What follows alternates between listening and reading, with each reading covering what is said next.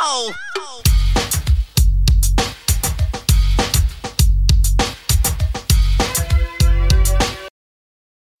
Among other things, Elvis Presley invented the rock and roll comeback.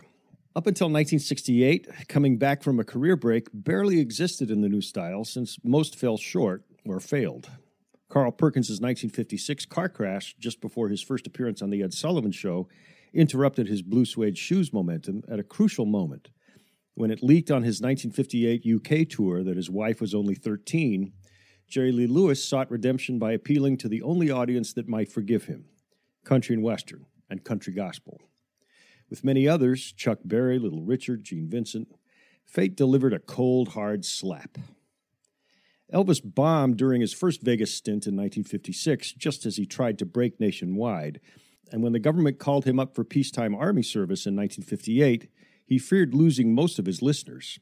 His 1960 Welcome Home Elvis TV appearance with Frank Sinatra sent his career into ultra-safe mode. His 1960 Welcome Home Elvis TV appearance with Frank Sinatra sent his career into ultra-safe mode. John Lennon liked to say Elvis died when he went into the Army. Presley had so much ambition that comebacks turned into a defining feature of his career. His talent and what it signaled foretold of such flamboyance and shock that the world needed time to keep readjusting. It's still adjusting. Now the biggest Elvis comeback of all, Baz Luhrmann's feature biopic, places all these others in a new context. Given its many flaws and overbearing length, that's impressive. History's distortions can prove pitiless. Pillars of the style have long since faded or morphed into caricatures. Bloated biopics for Ray Charles and James Brown fell away almost instantly. And rock continues to manufacture irony. The idea of the young Mick Jagger now gets trotted out and explained. Partly because Presley's daughter Lisa Marie and former wife Priscilla have not captured attention since Marie's divorce from Michael Jackson in 1996, and major film references to the King have dropped off after Michael Madsen's softcore cameo as an apparition in Thelma and Louise in 1991, and a brief sequence in Forrest Gump, 1994, the Presley persona hasn't carried over into digital as much as some others. So it's important to understand, Presley once dominated a stage far bigger than 1,000 Beyoncés or Harry Potters.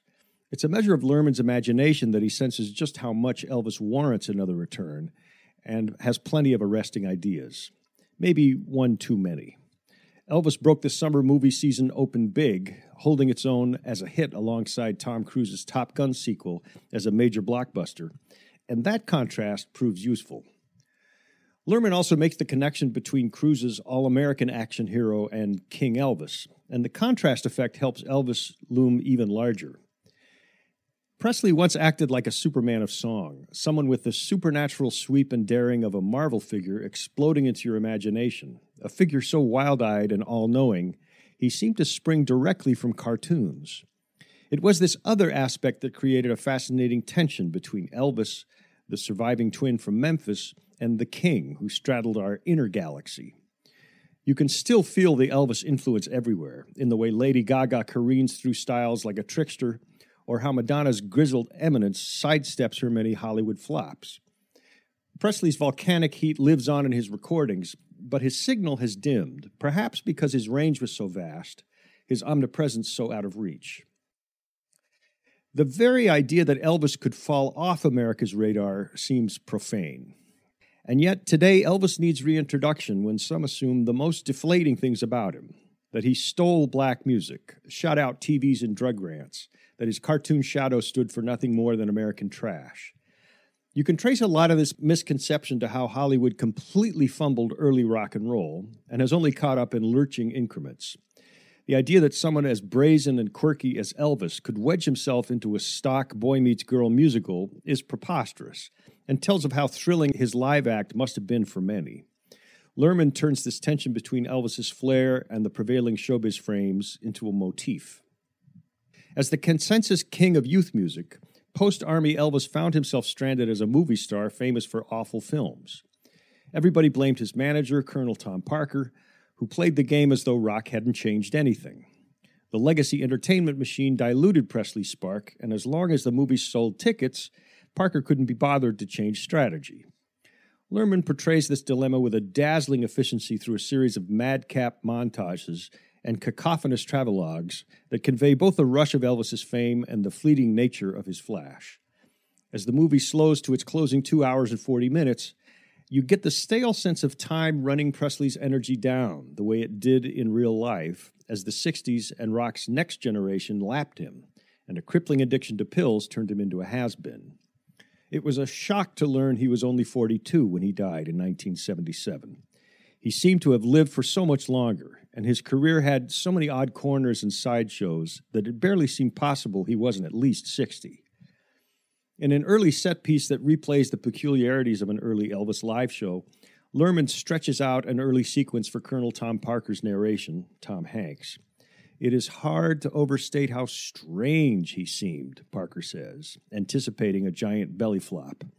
And then, in an instant, you see Austin Butler light into Baby Let's Play House, the thunderbolt strikes, the crowd goes batty, and the sequence delivers some secondhand hysteria. Luhrmann's style precedes him. He finds his voice where the overwrought nestles up to the Baroque. In many of his films, you see the same reach for redemption through refuse, as when a pair of amateur hoofers dance out a grandiose love affair in Strictly Ballroom, or Nicole Kidman swings atop a chandelier through an after-hours club singing Diamonds Are a Girl's Best Friend, which segues into Madonna's Material Girl and Moulin Rouge. The Great Gatsby presents the limits of this reach, if only for the added tension between the tragedy of the source material and this Australian's response. It's an outsider's view of Gatsby, and that rings the bell sideways. Like Elvis, Luhrmann commands a huge technique even while people keep underestimating him. Because he invests so much in flash and sizzle, few catch the number of striking details that spur this script, by Luhrmann with Sam Brommel, Craig Pearce, and Jeremy Donner. Parker describes Presley's early look as passing strange, with girls' makeup, and you suddenly remember that in addition to his pompadour, Elvis's early good look seemed markedly androgynous, what the Beatles later expressed through long hair. At one point, as Heartbreak Hotel whizzes by, someone calls out, "It's a suicide note," the number's perfect thought bubble. Presley's beleaguered mother, Gladys, gets an agonizing turn from Helen Thompson, who looks like half a ghost long before she dies.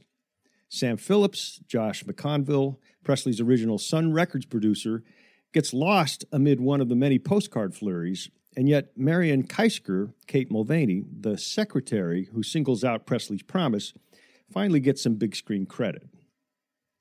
The first half of the movie luxuriates on the young Elvis and his wayward charisma.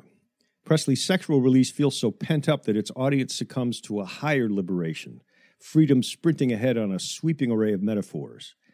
Luhrmann portrays this all as part of black music's continuum, where B.B. King, Kelvin Harrison Jr., Sister Rosetta Tharpe, Yorla Cordy, and Little Richard, Alton Mason, all share complicated feelings, every shade between envy and gratitude, about the King's massive breakthrough. Some choices seem questionable. Luhrmann brushes past how Priscilla, Olivia de Jong, was only 14 when Elvis courted her in Germany, or what we now call at least grooming. Her fortitude matches Elvis's own inner furies once celebrity turns him into one more lonely figure, adored for being adored. By 1968, tired of stiff hit movies and a lack of live audiences, Elvis rebelled by hiring a young director, Steve Binder, to produce his Christmas special. His favorite segment involved sitting encircled by his fans, running down oldies with his original players, singing some original dirty lyrics to songs like One Night of Sin, originally released as One Night with You. A huge hit, the counterculture largely ignored this TV material until Greil Marcus wrote his famous Presleyad essay in Mystery Train in 1975. Marcus nudged history in the right direction. This comeback made you wonder, could rock and roll, the ultimate youth music, conquer middle age, retain its relevance, and sustain careers beyond that scary precipice of 30? Now we know that all those 60s rockers had their eyes on Presley, wondering how they might confront the same dilemma. By the time Elvis wins his argument with Parker and books Vegas, Luhrmann posits Vegas Elvis as the real Elvis, or at least the longest-lasting Elvis, reaching towards his early Sun Records moments. A figure so grand and abiding, if hippies couldn't make sense of it, it said more about their own elitist club. Now that history has remastered all of Elvis in 3 giant box sets, great outweighing schlock, You can hear him singing straight through the morass, as if he could outsing any injustice or any slight, sing America right back to its better nature, and sing a divided nation back into something worth arguing about. This is where Luhrmann plays the biopic game better than recent hackneyed treatments of Freddie Mercury and Elton John. Presley had importance, but he also exuded good humor, as his best onstage self battled his private lack of self-worth. Of course, a conquering mainstream entertainment meant suffering its soap opera sins of gluttony and pills, so Presley died slumped over his toilet at the age of 42 in Graceland.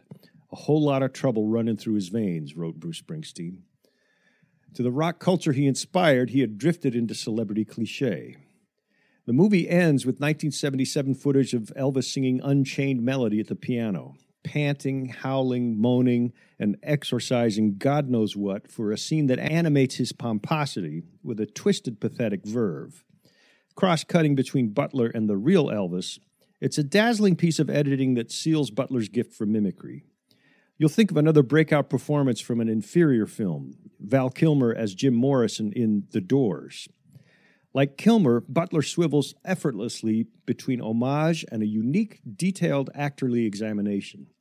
His performance fuses fevered identification with critical distance. Tom Hanks seems curiously miscast here.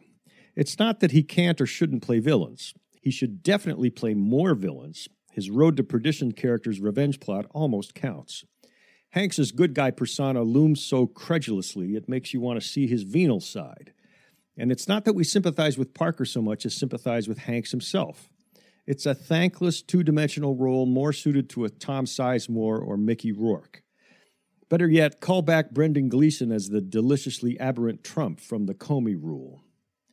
Parker as narrator waters down our desire for Elvis. Butler hits so many perfect notes, losing himself on stage or submitting to a song that carries him out of himself, that Parker turns into a distraction. He makes the least interesting vantage on this material.